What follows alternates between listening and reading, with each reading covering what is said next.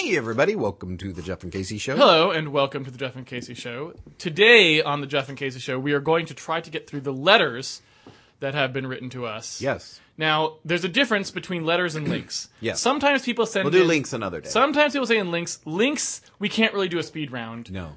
Because often we have to kind of go in depth on those. Right. We also don't even know if we can do letters. We may get through one. Well, the reason I say is letters we can often do because there's not as many of them, so we may be able to get through the letters today. I don't know if we will or not. Yes. But we're going to start. We're going to try and trim it down. So we're going to try and do a Jeff and Casey show where we cut right to the heart of the matter. Like Don Henley says, when he got the call today that he didn't want to hear, but he knew that it would come, that is kind of where we are at on the Jeff and Casey show today. We're going to start off with someone named Casey Brandt. Okay. As usual, he did not send in how to pronounce his name, but thankfully his name is not too hard. So unless it's like Brandt, it's fine. Hi, Jeff and Casey. I started listening to the podcast fairly recently, and I'm enjoying it a lot so far. I haven't been through the entire backlog yet, so apologies if what I'm about to ask is a question that you've already covered. I'm curious about what you consider to be a good programmer. That is, if you were to hire someone new to work at RAD or on a game with you, what kind of skills would you be looking for in that person? The second part of the question is, do you have any advice for someone who would like to try to move towards that definition of good programmer? The reason I'm curious about this is that I've been making web apps with high-level interpreted languages in the world where fast enough means the HTTP call returns within a couple of seconds for a few years now, and I want to start learning the concepts behind coding the way you need to for games and high-performance tools. I've started working on a little side project game, and so far it's going okay, but I can already tell that the way I usually approach coding is not going to hold up once I get a few more things on the screen. I have a pretty clear picture of what I consider a good programmer in the problem domain I'm most familiar with, but I know that picture is totally different in your world, and I'm hoping that you guys can help me broaden my horizons. Thanks for the great show, Casey Brandt. Okay. Got it? Mm-hmm. You want to start? Well, I would say there is this general concept first that, like, there are magically good programmers in the world that are just, like, know something that you don't know, that if you know that secret, you'll be a good programmer. Okay. Really, the biggest difference between programmers who get a lot of stuff done and who are and all that are just people who've written a lot of code, and they've done it wrong, and they've written it again the better way, and they have experience with what they're about to do. Anybody that is writing something brand new with absolutely nowhere to go from, their instincts are going to help, and certainly what they've learned along the way is going to help, but it's going to be kind of shitty the first time you write it. It just always is. You might get lucky. So really, the people who are good programmers in the world are the people that've written a lot of fucking code and who've, like, hey, they really wrote a good renderer, probably means they wrote like 3 or 4 shitty renderers before. So I would just say, if you want to become a good programmer, do a lot of programming. Yeah. Like, the easiest way, and not foo-foo, like, all right, well, I kind of took this thing and kind of iterated a whole bunch on one small thing. You just got to write a lot of code. So I think that's absolutely correct. Like, I would say the number one thing is you have to write a ton of code. Yeah. The biggest difference I see between programmers who get stuff done and programmers who don't is that programmers who get stuff done are always writing code. Yeah. The reason that's important is because most good programmers who are perhaps do have a problem with writing lots of code, but they're actually good. Like, there are plenty of people who are capable of writing code but don't get a lot of code done. In fact, that's probably one of the biggest problems that exists in coding. Yeah. Because smart people, there are smart people who don't get a lot of code done and smart people who do. And so, like, it's not the case that, like, you're dumb if you don't get code done. It's like a lot of very smart people don't get any code done. The difference, I think, really comes down to one very specific thing, which is the action that you take when you don't know what to do. Good programmer still writes code. Right. They write the code and they see how it goes. They learn from it. They write it again. Yep. Bad programmer stops and talks to somebody. Right. That is the difference. And, like, talks to somebody either about the code or just on Facebook, or right? Like, switches to some other thing. Right. And so I think, like, the biggest thing the number one thing is just 8 hours a day you're coding. If 8 hours a day you're actually programming, you are better than almost all programmers that there are. You are in the 1 percentile already. Yep. If you're talking about the fact that, because one of the things that he mentioned in his thing was like, oh, but there's different domains of code. That's absolutely true, but I don't think that matters. There's enough resources on the internet that you should be able to find information about the kinds of stuff that you want to do. So it's really just a question of still writing that code. So it's like, all right, you want to become a game programmer?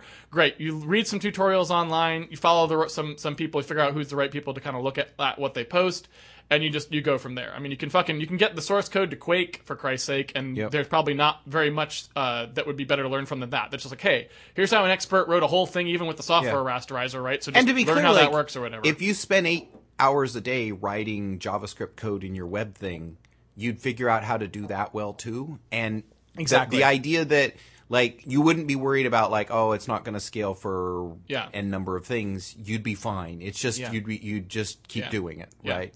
And in general, for performance code, the crucial thing about performance code that you have to keep in mind that's different from non-performance code, right, is basically just you need to have an idea of what could actually be happening on the computer. And this is something that I guess is worth mentioning because this might not be obvious to anyone.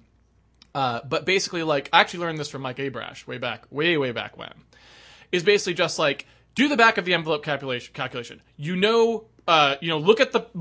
Learn enough about the machine that you're on and that you're targeting to know, like, roughly what its cache performance is, its memory bandwidth, its cache performance, learn about the CPU and how many ops it can do, how many flops it can do, right? That sort of thing. Same with the graphics card. Just learn the rough numbers and then go, for whatever the thing is that I'm trying to do, what would be the max, if everything were working perfectly, what does that multiply out to? So if you're like, how many triangles should I be able to draw, knowing the rough throughput of this card, the rough throughput of the CPU, right? And then you're never going to get that, so that's fine. That's like totally off the table because there's a million things that'll intercede. But then when you go to actually look at your code and you write some stuff and you see how it's performing, you start to know where you are relative to the headroom of that thing, right? And if you're lucky, you can also go out and find other people's benchmarks where they have seen how close they can get. And now you're kind of all are looking at, here's the maximum theoretical, here's what other people seem to be getting, here's what I'm getting. That kind of allows you to start to be in the mindset of, am I doing this right? If I'm not doing it right, what am I missing? And you can start to think about it that way. Whereas if you never do that step, you never know how far away you are. And that's probably something that you don't end up doing in web that much because there's so much latency. It's hard to probably get into situations where it's that big of a deal. I think it's still a thing. Like high performance servers would have the same thing. Yeah, I would also feel like if you're writing code for 8 hours a day in JavaScript, you're going to have the list of things of like, you don't do these things because when you do them on Chrome, it's really slow or on, And so that's why nothing is better. I mean, it's the same thing writers tell writers, and it's a similar thing of like, if you want to write a book, you write, like, and you sit down and you write every day. It doesn't matter if it's good. Yeah. You just put something in. Just start writing a story about your shit. Just get used to putting words into the computer and you'll do it. This is computer programming is the same way. It's like you get better because you learn from the act of doing it. And the internet's bad, just in general, to have access to all the time. This is the reason I'm getting Office Space. Is my productivity is particularly low now because I don't have a place I can go where there's no internet. Right. I'm actually getting Office Space specifically because that's the way I'm used to working. Is I like to go somewhere where there's no internet. Because if there is internet, I'm just going to go check Twitter or I'm going to do something, and that's no good. So set yourself up for success. If you can afford to, or if you have access to something, like let's say you live alone in your apartment, fucking set your router to be off. Like, they have those settings to deny all access between, say, 8 in the morning and 5 at night. Yep. Just set yourself up for success. Don't allow yourself the ability to do things that waste time, and that'll help you because nobody's perfect in these ways, right? It's very hard to be that diligent. So just help yourself by setting yourself up for success. That's my opinion. There's little weird things like that help. Whenever I notice, like, hey, I'm spending too much time on something, Reddit or whatever, and then, hey, I put that block in the router. Right. For the first 2 weeks, you just have the mental thing of like, hey, this is taking long, Reddit. And then you type it in, and then it blocks, and you're like, "Oh, okay, back to work." Yep. And it's helpful. And after 3 days, you won't do it anymore, because like you break that stupid thing. So So don't think of yourself as bad for checking Facebook. Think of that as something you need to solve, right? Yeah. And so it's like, go figure out a way to solve it, but solve it totally. Don't just kind of be like, I probably should look at Facebook less, and then you still look at Facebook all the time. Yeah. Okay. Yep.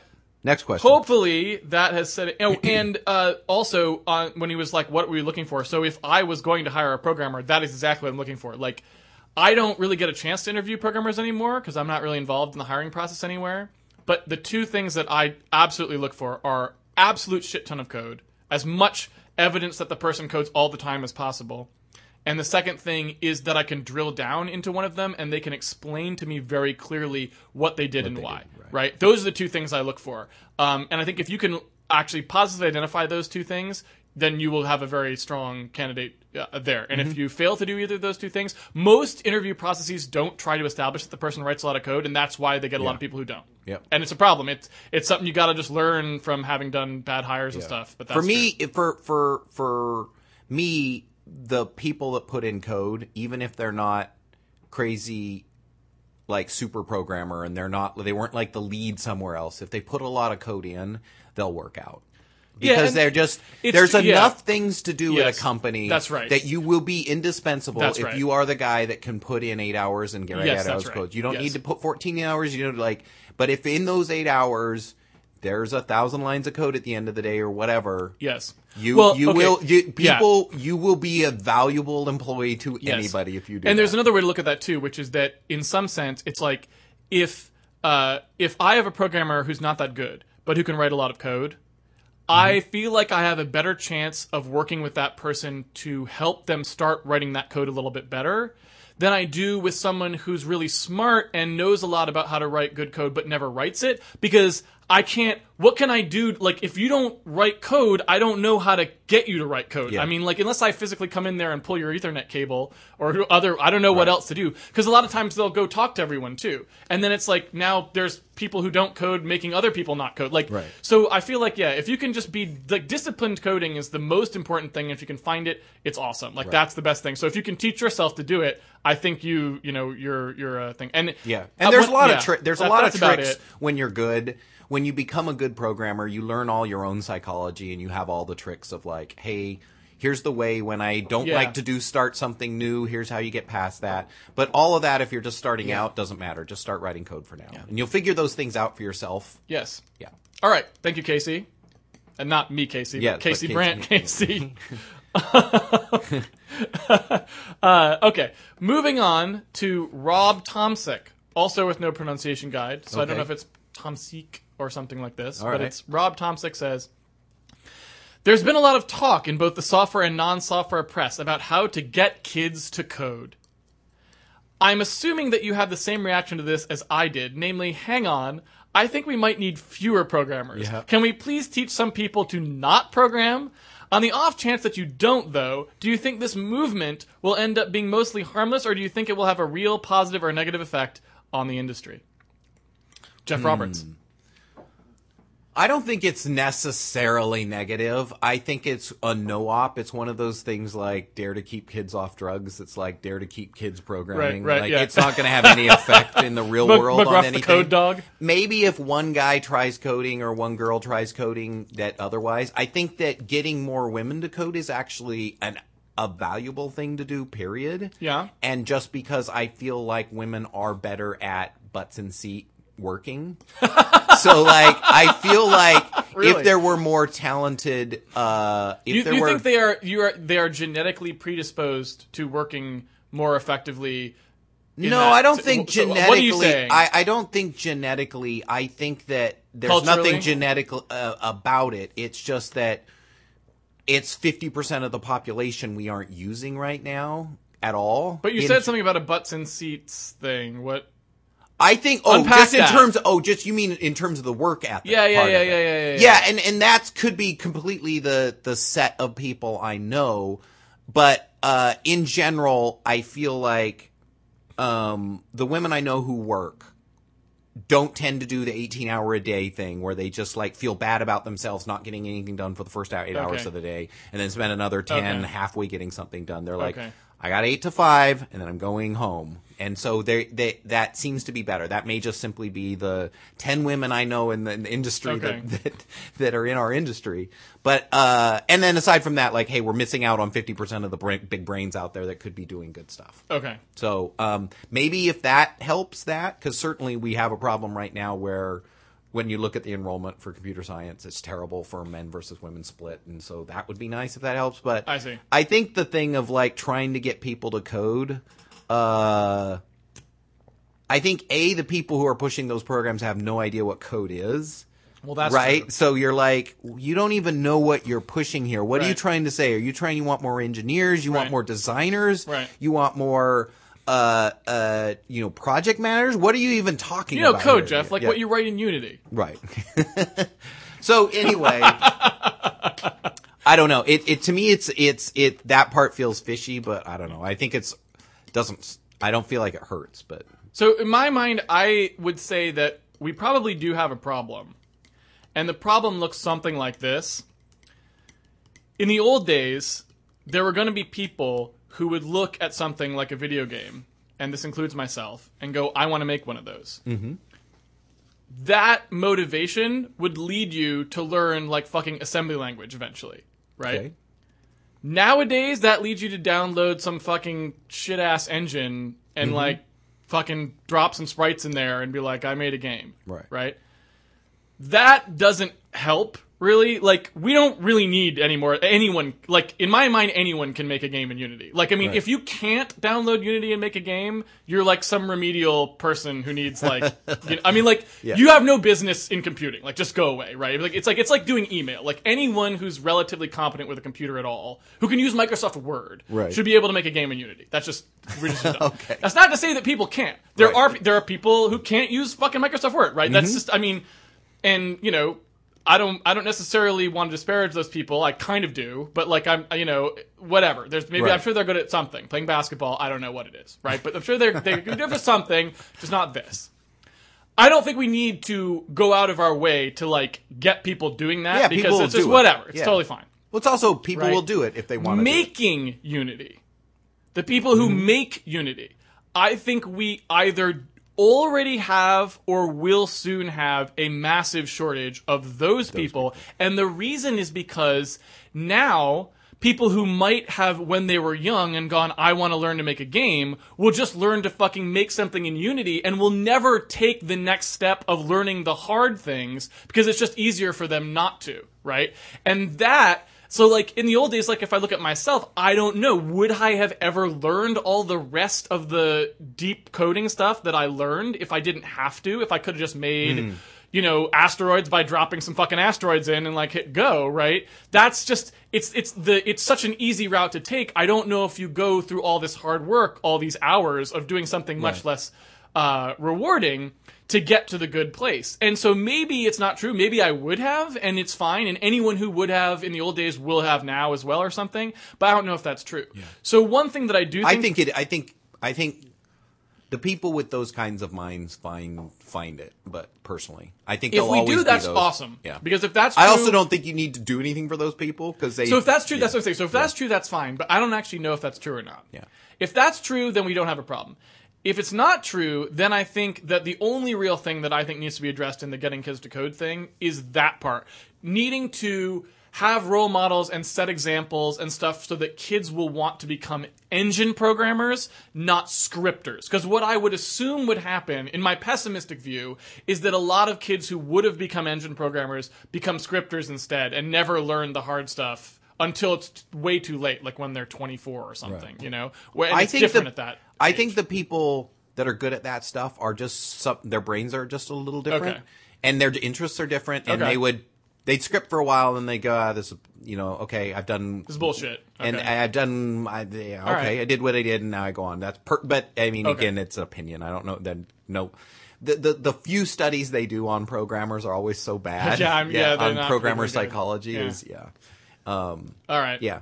So that's the only thing I have to say about that. Yeah. Teaching people to code in general, I don't know if it matters at all. It doesn't seem to me. Being able to understand how to use a computer is very important. And, I wish that we had more education about people just understanding, okay, what is the internet and how does it work? Mm-hmm. What does my computer do? How does it work on the internet? What's my phone? Like if they just had a basic understanding of how shit worked and what was important there, that would probably be good. Yeah. And it might lead to people making better decisions. Like maybe we would have only open phone maybe we wouldn't have such closed manipulative company behavior if people understood what was at stake in a lot of those places. So more educated consumers of computing, that would be good. But that doesn't really, code is not so important. Like, they only kind of need to understand like the vague concepts of what the code does. They don't need to like know about, what exactly is a pointer, for example. Like, I don't know that is ever. I mean, not that you learn that if you learn Java or something. Yeah. Right. But, I mean, stuff like that doesn't seem that relative to me. Like, what's an object? What's inheritance? Right? Like, I don't see why anyone would need to know that. I don't know why we need to teach kids things like this in general, like we teach them, say, history. You know. Yep. Computing history might be the thing, in fact, now that I think about it. Much like they don't need to know how to do actual diplomacy. They just need to know that there were these peace accords or something, right? Maybe we just need kids to learn computing history. Here's where it came from. Here's what's important about it. Here's what sacrifices were made to get to where we are. Here's why maybe you shouldn't buy a fucking Apple product, those sorts of things. I think it's actually would be good to teach algorithms.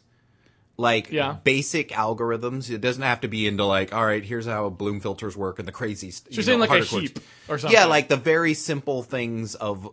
Because those are very abstract and not tied to any necessarily computer model. Okay. Those, I think, and also thinking about things that way is actually valuable to average people if they knew a little bit of that stuff. So I think that could be interesting. All right. And that could not be in a computer science. That could just be like, oh, hey, it's like your remedial algorithms. We talk about a bubble sort and what that kind of means. And we're not talking a specific language or like, here's what it means. Right, we're just going to say, we're introducing the concept that there is a reference from something to another thing. And then we're just going to say, here's how we build all of these sort of... It might be fun to do a lecture like that. Like, try to be like, for people who aren't programmers, pick something, like sorting. Right. And then talk about it and then see if you could do... That's would be kind of fun to Basically, so you sort of be saying like, introduce the concept of order notation in a way that doesn't really have anything to do. And say, like, here is how to look at various ways we could organize this information that have different amounts of time, real, like, number of things a human would have to do to sort these items and why we might care about that as a thing in general. Because, like, you take philosophy classes if you're not a philosophy... You have to take one, usually, when you're not a philosophy major, and it talks about just general principles of thinking about thinking. Right. And thinking about computing that way would probably be a valuable thing. Okay. But, All right. Should we keep going? Yep, next. Okay. Greetings from Iraq. And this did not have a name associated with it. Okay. I listened for most of your episodes and enjoyed the podcast, so I wanted to thank you guys. Now, this is somebody apparently writing from a country that we have destroyed, who is still listening to our podcast. I do not know why he didn't write in, hey, assholes. Maybe he's listened to enough to know that we were against it. I have no idea. Yeah, maybe. I don't know. I have two requests. I want you guys to explain how to address a bug that happens unexpectedly on a customer's machine and the bug can never be reproduced with a known number of steps. Okay. That's the full question. Yes. Oh, okay. I thought there were two. This is kind of for you because you get these kind of bugs more than I do. Yeah, I mean... Because you write that kind of code. Right. So when you get stuff like that, there's the standard way you try to do it, which is you get a dump. And if you have a dump, you stare at it long enough, you can make some guesses about it. And Microsoft makes that difficult. Of course they do. It's not as easy as it could be. Yep. But the bigger thing I would say is there is not a bug that can't, and this is obvious to most programmers or good programmers. Okay. There's not a bug that you can not fail to find.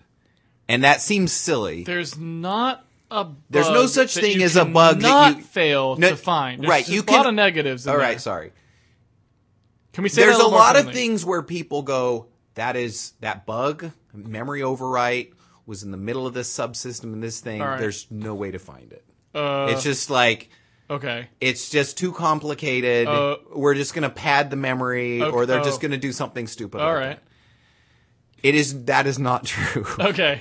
Given a crash, you can always find the problem. Okay. And even in the darkest times, you need to hold on to that thought.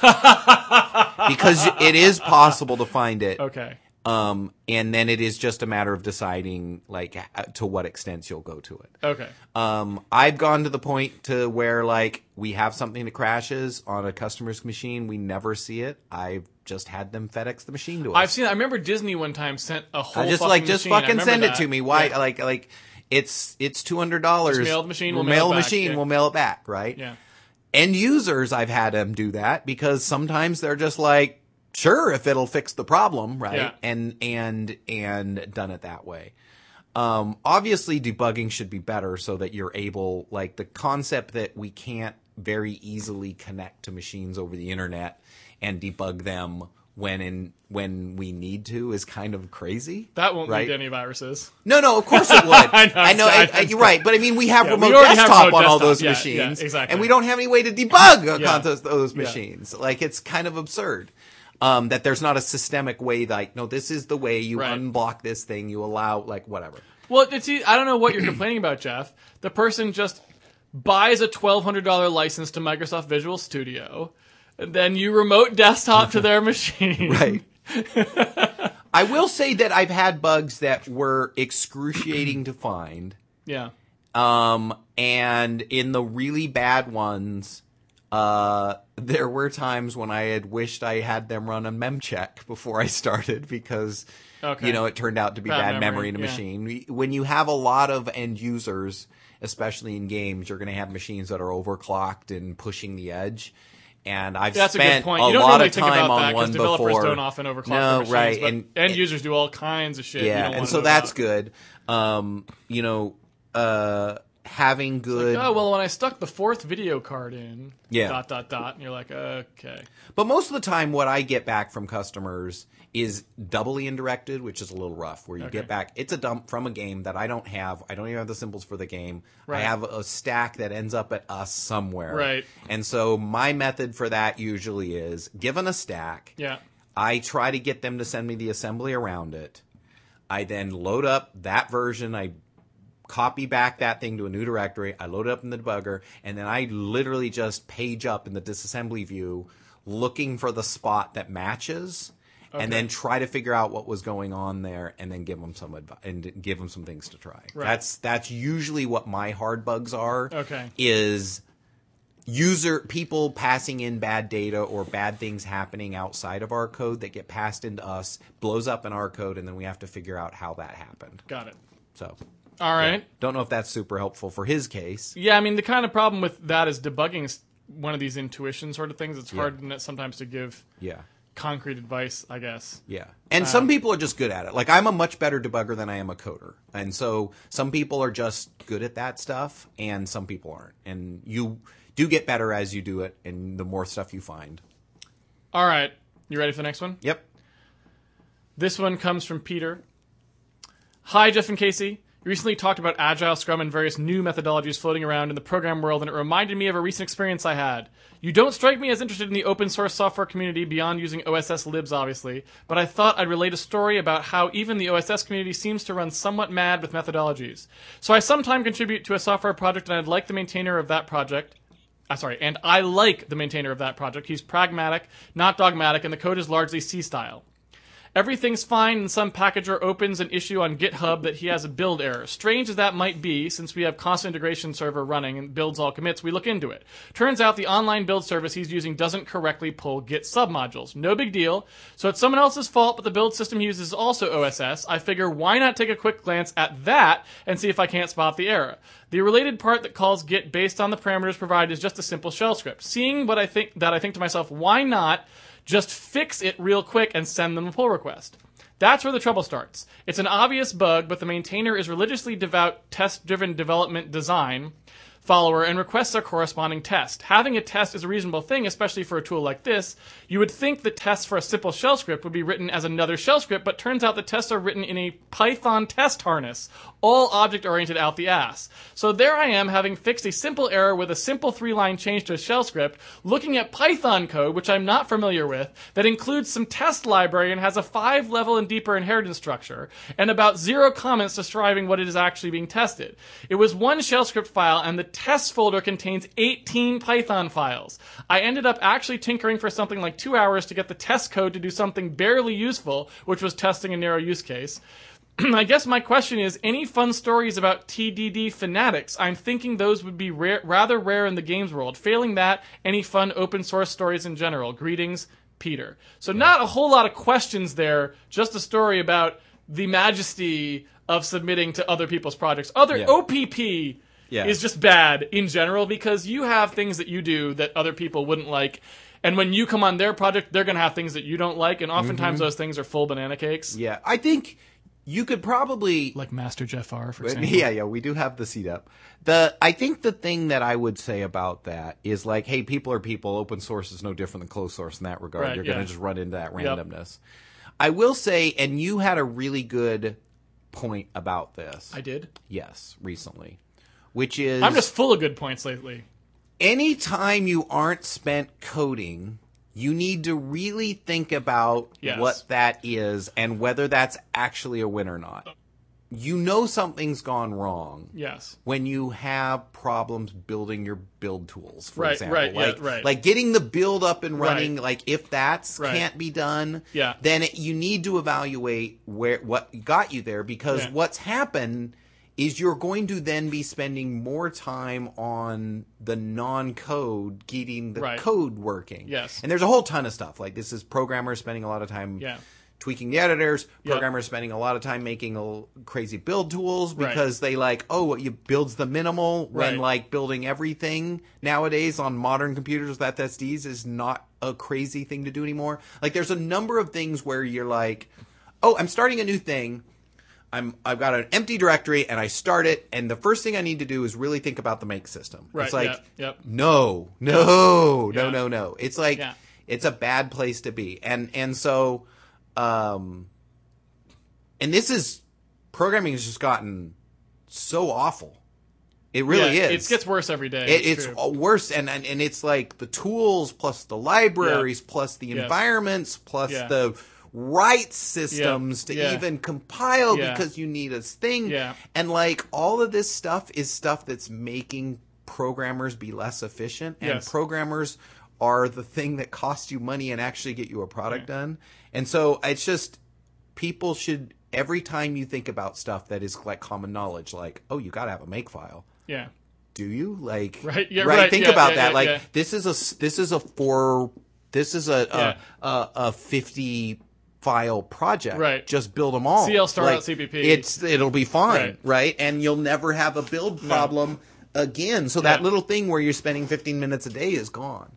My whole thing is and it's weird when you sit down and justify things like that. Like it's TCOC. It's hard. It's TCOC. It's total cost of completion. That's my thing, right? It's like everything you do should be saving you cost in getting to whatever the end goal is, which is like a bug-free product that does X, these list of things, whatever it is, right? The total cost. And it is shocking. Like, the programmers are the most superstitious workmen I know. Like, I've never seen, like, a construction worker, like, fucking wave a dead chicken over, like, his hammer before he, like, nails shit in, right? But that's, like, programmers. It's like, why are you putting const in there?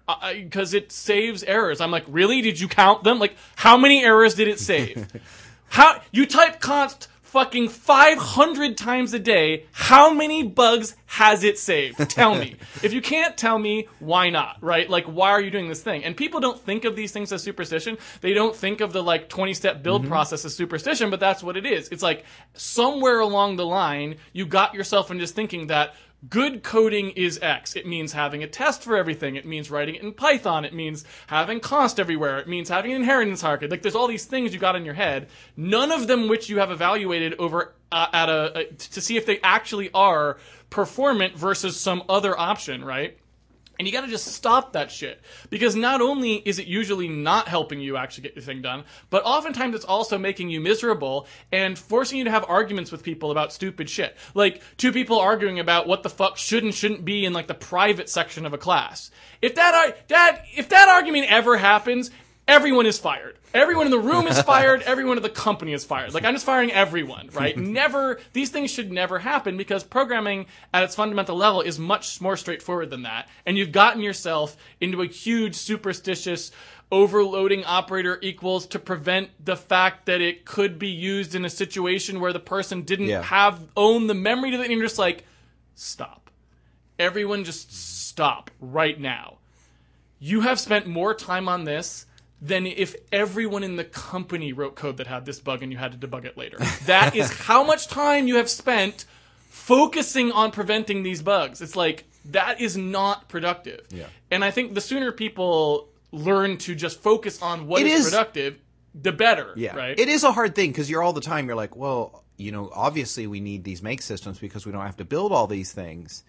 And like, I make that same argument. Like, oh, we got to have this big thing. And you're like, well, wait a minute. Like, the build all is 14 seconds. The build everything is, yes, it's 2 seconds. So it's 12 seconds less.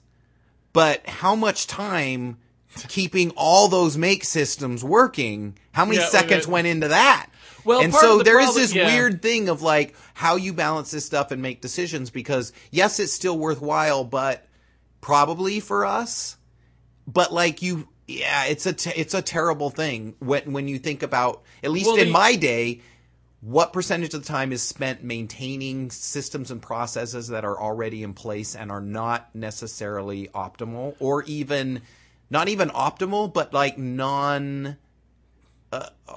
are just like, we do it because we've always done it that way. Well, there's other things too, which is that the superstitions create, like, there are, so bad behavior begets more bad behavior is the other thing too. The example would be like recently the project that was using Qt, for example, right? Mm-hmm. As soon as you use Qt, you need a build system because building a single file that includes Qt takes, 5 seconds or something. I mean, just including Qt means you're never going to be able to do something like a Unity build. Right. Now, maybe you could figure out a way to do it, but I don't know that you can even include Qt that way. Like, I don't think you could even really do a Unity build with Qt, but you certainly can't do a CL star.cpp with Qt.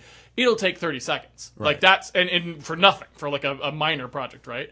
So you end up in situations where, like, the fact that you're using code that is already poorly structured because it's got like 50,000 templates and stresses the compiler out in all these bad ways and has 800,000 H files and all these other sorts of things means now you've got to have a build system. So, all right, that just went off the table. So, all right, now you need a build system and you need an efficient build system, one that can track lots of dependencies quickly because, and you just, things build on each other in this way. And so they become, in some sense, self-fulfilling prophecies. It's like, yeah, well, you did actually need a build system on this or you did actually need whatever. And that's unfortunate. So and the same thing is true of a lot of C++ programming things. It's like, oh, all right, yeah, you made this thing so fucking complicated with so many objects and so many inheritance levels and all this sort of thing.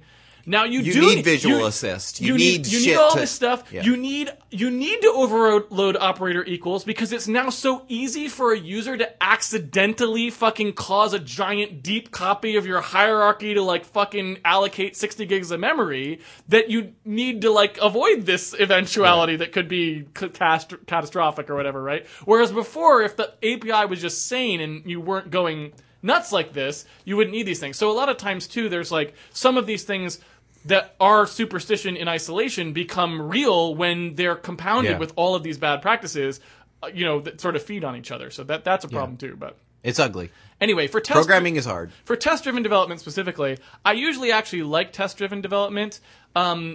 I think it's ridiculous to do it in a different language. So that sounds nonsensical to me. But, putting that aside, I actually usually like test-driven development. And the reason that I like it is actually not as much for the testing as it is for the development mentality. And the reason that is because I find personally, and I've seen this with other people too, so I think it may be roughly, universal. Like it's not a specific to a programmer thing.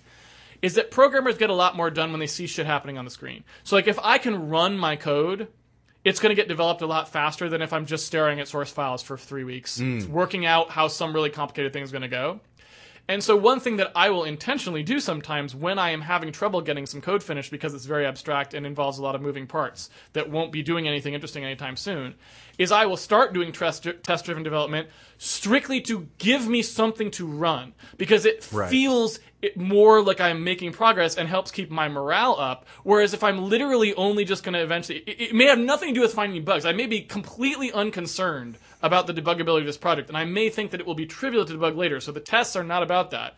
But they will be about getting me to that point. So like, I'm writing a new database system that's going to underlie some of my code.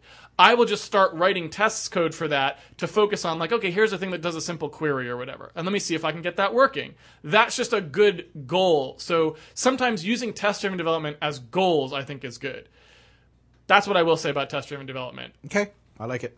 All right, moving on. Now, this one is the first time, I think, that I've ever had somebody write in. I've said many times, include how to pronounce your name. Tell us how to pronounce your name. We want to pronounce it correctly. The first time I actually had someone who actually did it. They actually told us how to pronounce their name. So this one is from Sergio. I believe I'm saying that correctly. I'm not sure. Okay. Sergio. Right. I don't know if I can... I'm probably not doing exactly the way he wants, but I'm trying.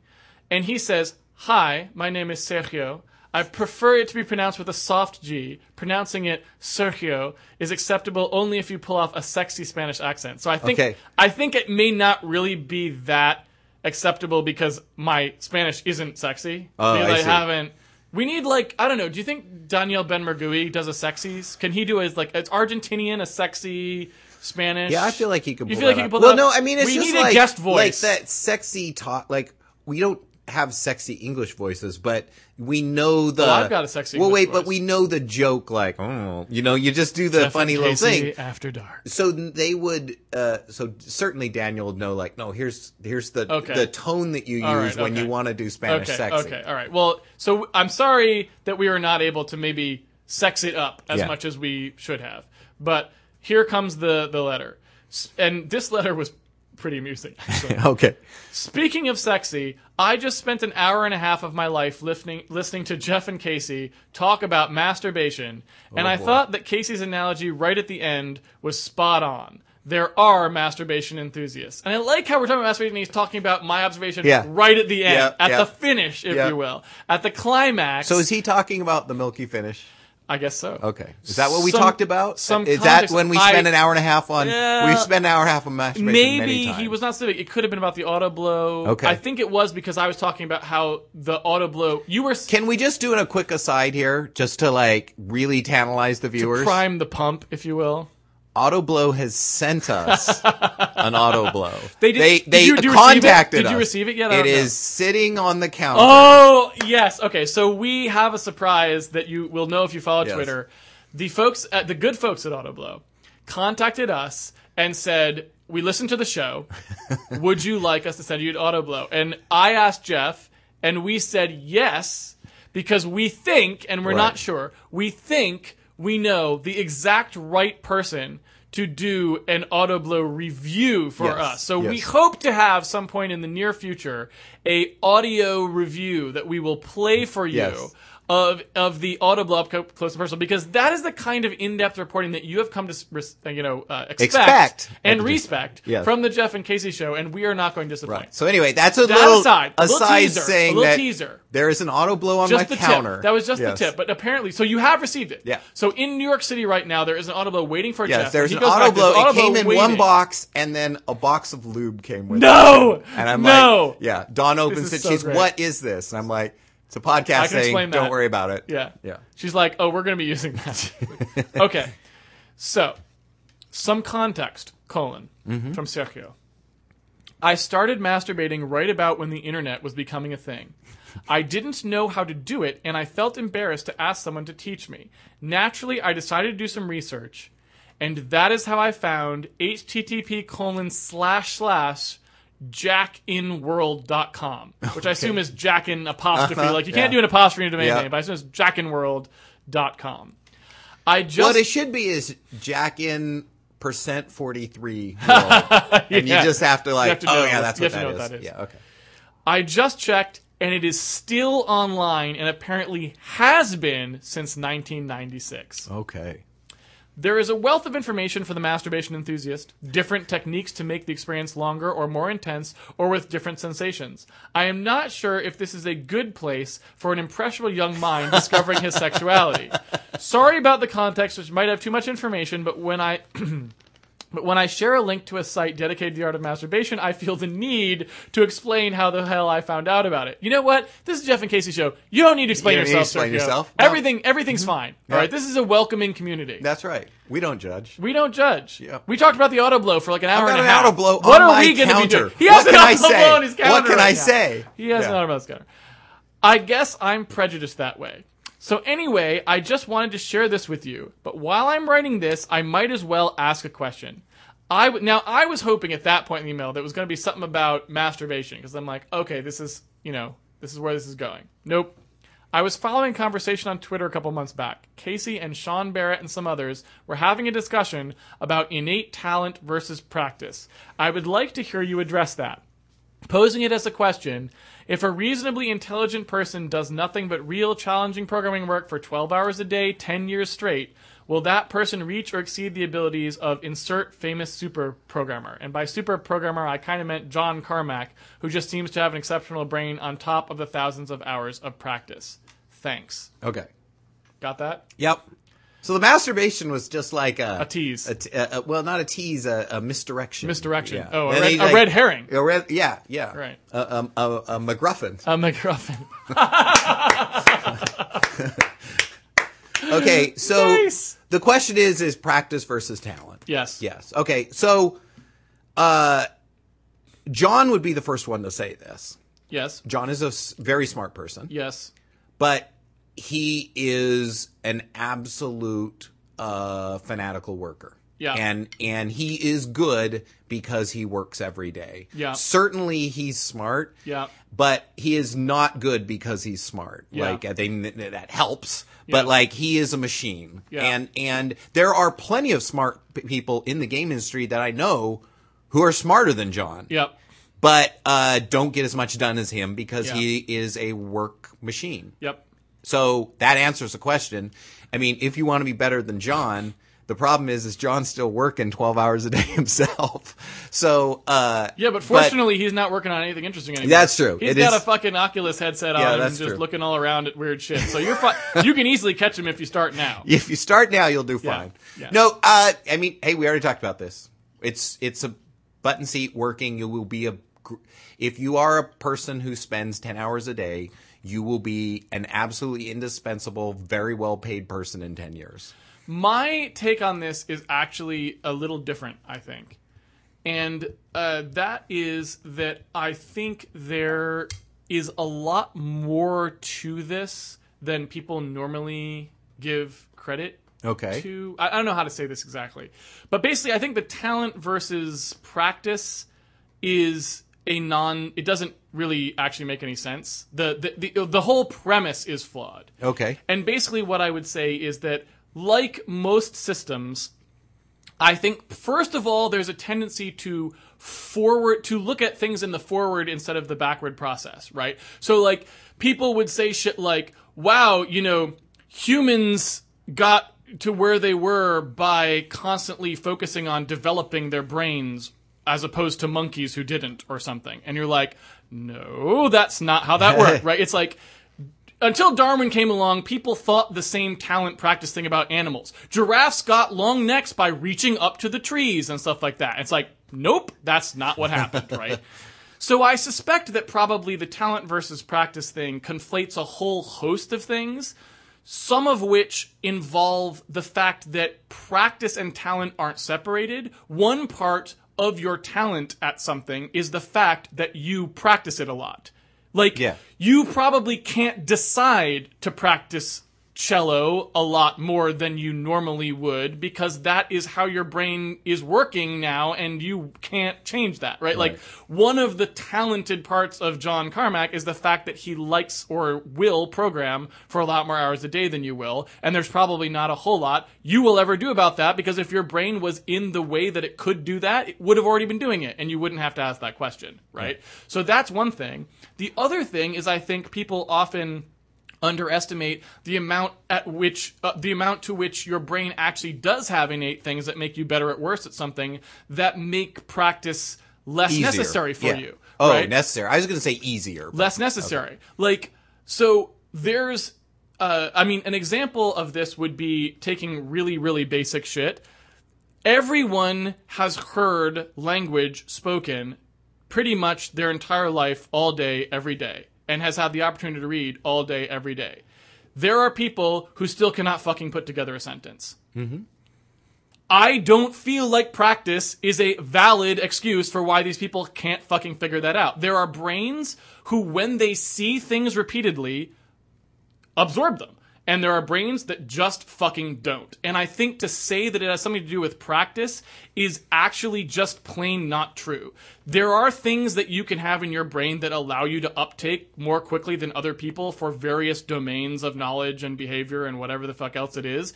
And I think saying that it's only about practice sort of ignores some really fucking obvious shit. Yeah. Like, mimicry is a big part of getting good at things, and there's people that can naturally mimic certain things and people who can't. There are people who you will shoot a basketball and they will just fucking mimic you and it's a beautiful shot. And like, what? They have this physical learning, their brain just does that, and that's a huge leg up. Mm-hmm. There's people with language who they can hear someone say something, they can hear someone say a bunch of things, and then they can say stuff just like that person would say it. And there's other people who will never be able to do that, and it's just, that's not practice. No, but here's all I would say about that, though. Yeah.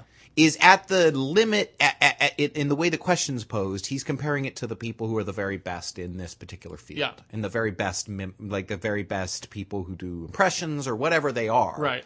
All had that natural ability to, and then still did the gazillion hours of practice. Exactly. Right. Like, but that's why you have to have something to make. Like, if he asked the question, I'm assuming he has a natural, somewhat aptitude towards algorithmic thinking, which is, of course, you just have to have. There are people that I could sit here and explain over and over and over the simplest procedure, and they wouldn't get the fact that no, this happens after this, not all at the same time. Like, that's just different. Right. So I'm assuming, like, hey, all right, you have the natural, like, whatever that part of your brain is that is pre-wired somewhat that, like, thinks algorithmically. Right. That's just not, that's great that you have that because that lets you be in this field at all. Right. But the only way that you're ever going to be indispensable is, like, doing the work. Well, but I guess what I'm saying is he's asking how much talent plays into it. And what I'm saying is I think it plays into it a huge amount. And people like to downplay that. I guess that's true. Yeah. And here's the reason I say that. But, yeah, I mean, you wouldn't say it in any other discipline. Yeah. You wouldn't say that Usain Bolt is really fast strictly because he practiced. Like, oh, Casey, you could go out and just run. If you had run in your life as much as he did, you'd be fast. Right. It's like, no, you wouldn't. I will never be it's the wrong even way to a say fucking it. half the speed he is, let alone close to the speed he is. And mentally, I think that's all the same. Right. It's like, no. You have you can practice will let you hit your top limit that your talent allows, but there's a big difference there, and you may very well not be as talented as John Carmack as a programmer, which is not to say that he's the most talented programmer even. It's just to say that he is a talented programmer, and he has a lot of practice. You could put in a lot of practice and not be as good as him easily. Yeah. No question. And maybe if I spent some time with you, I could find out if I thought you could be like, okay, let's see how you are. Yeah, that's a good point. Maybe. It is. With no other information, no, I can't make that assertion. Right. Yeah, that's a good point.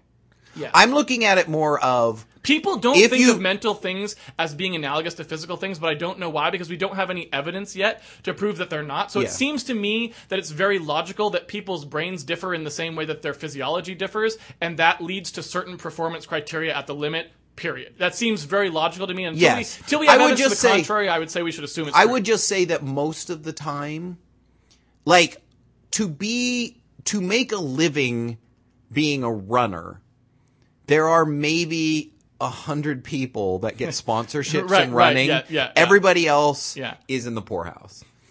If you put, if you're in the top 50% of programmers, you're going to make a lot of money. Yeah. And you will do very well, and you'll be indispensable, Yes. and you will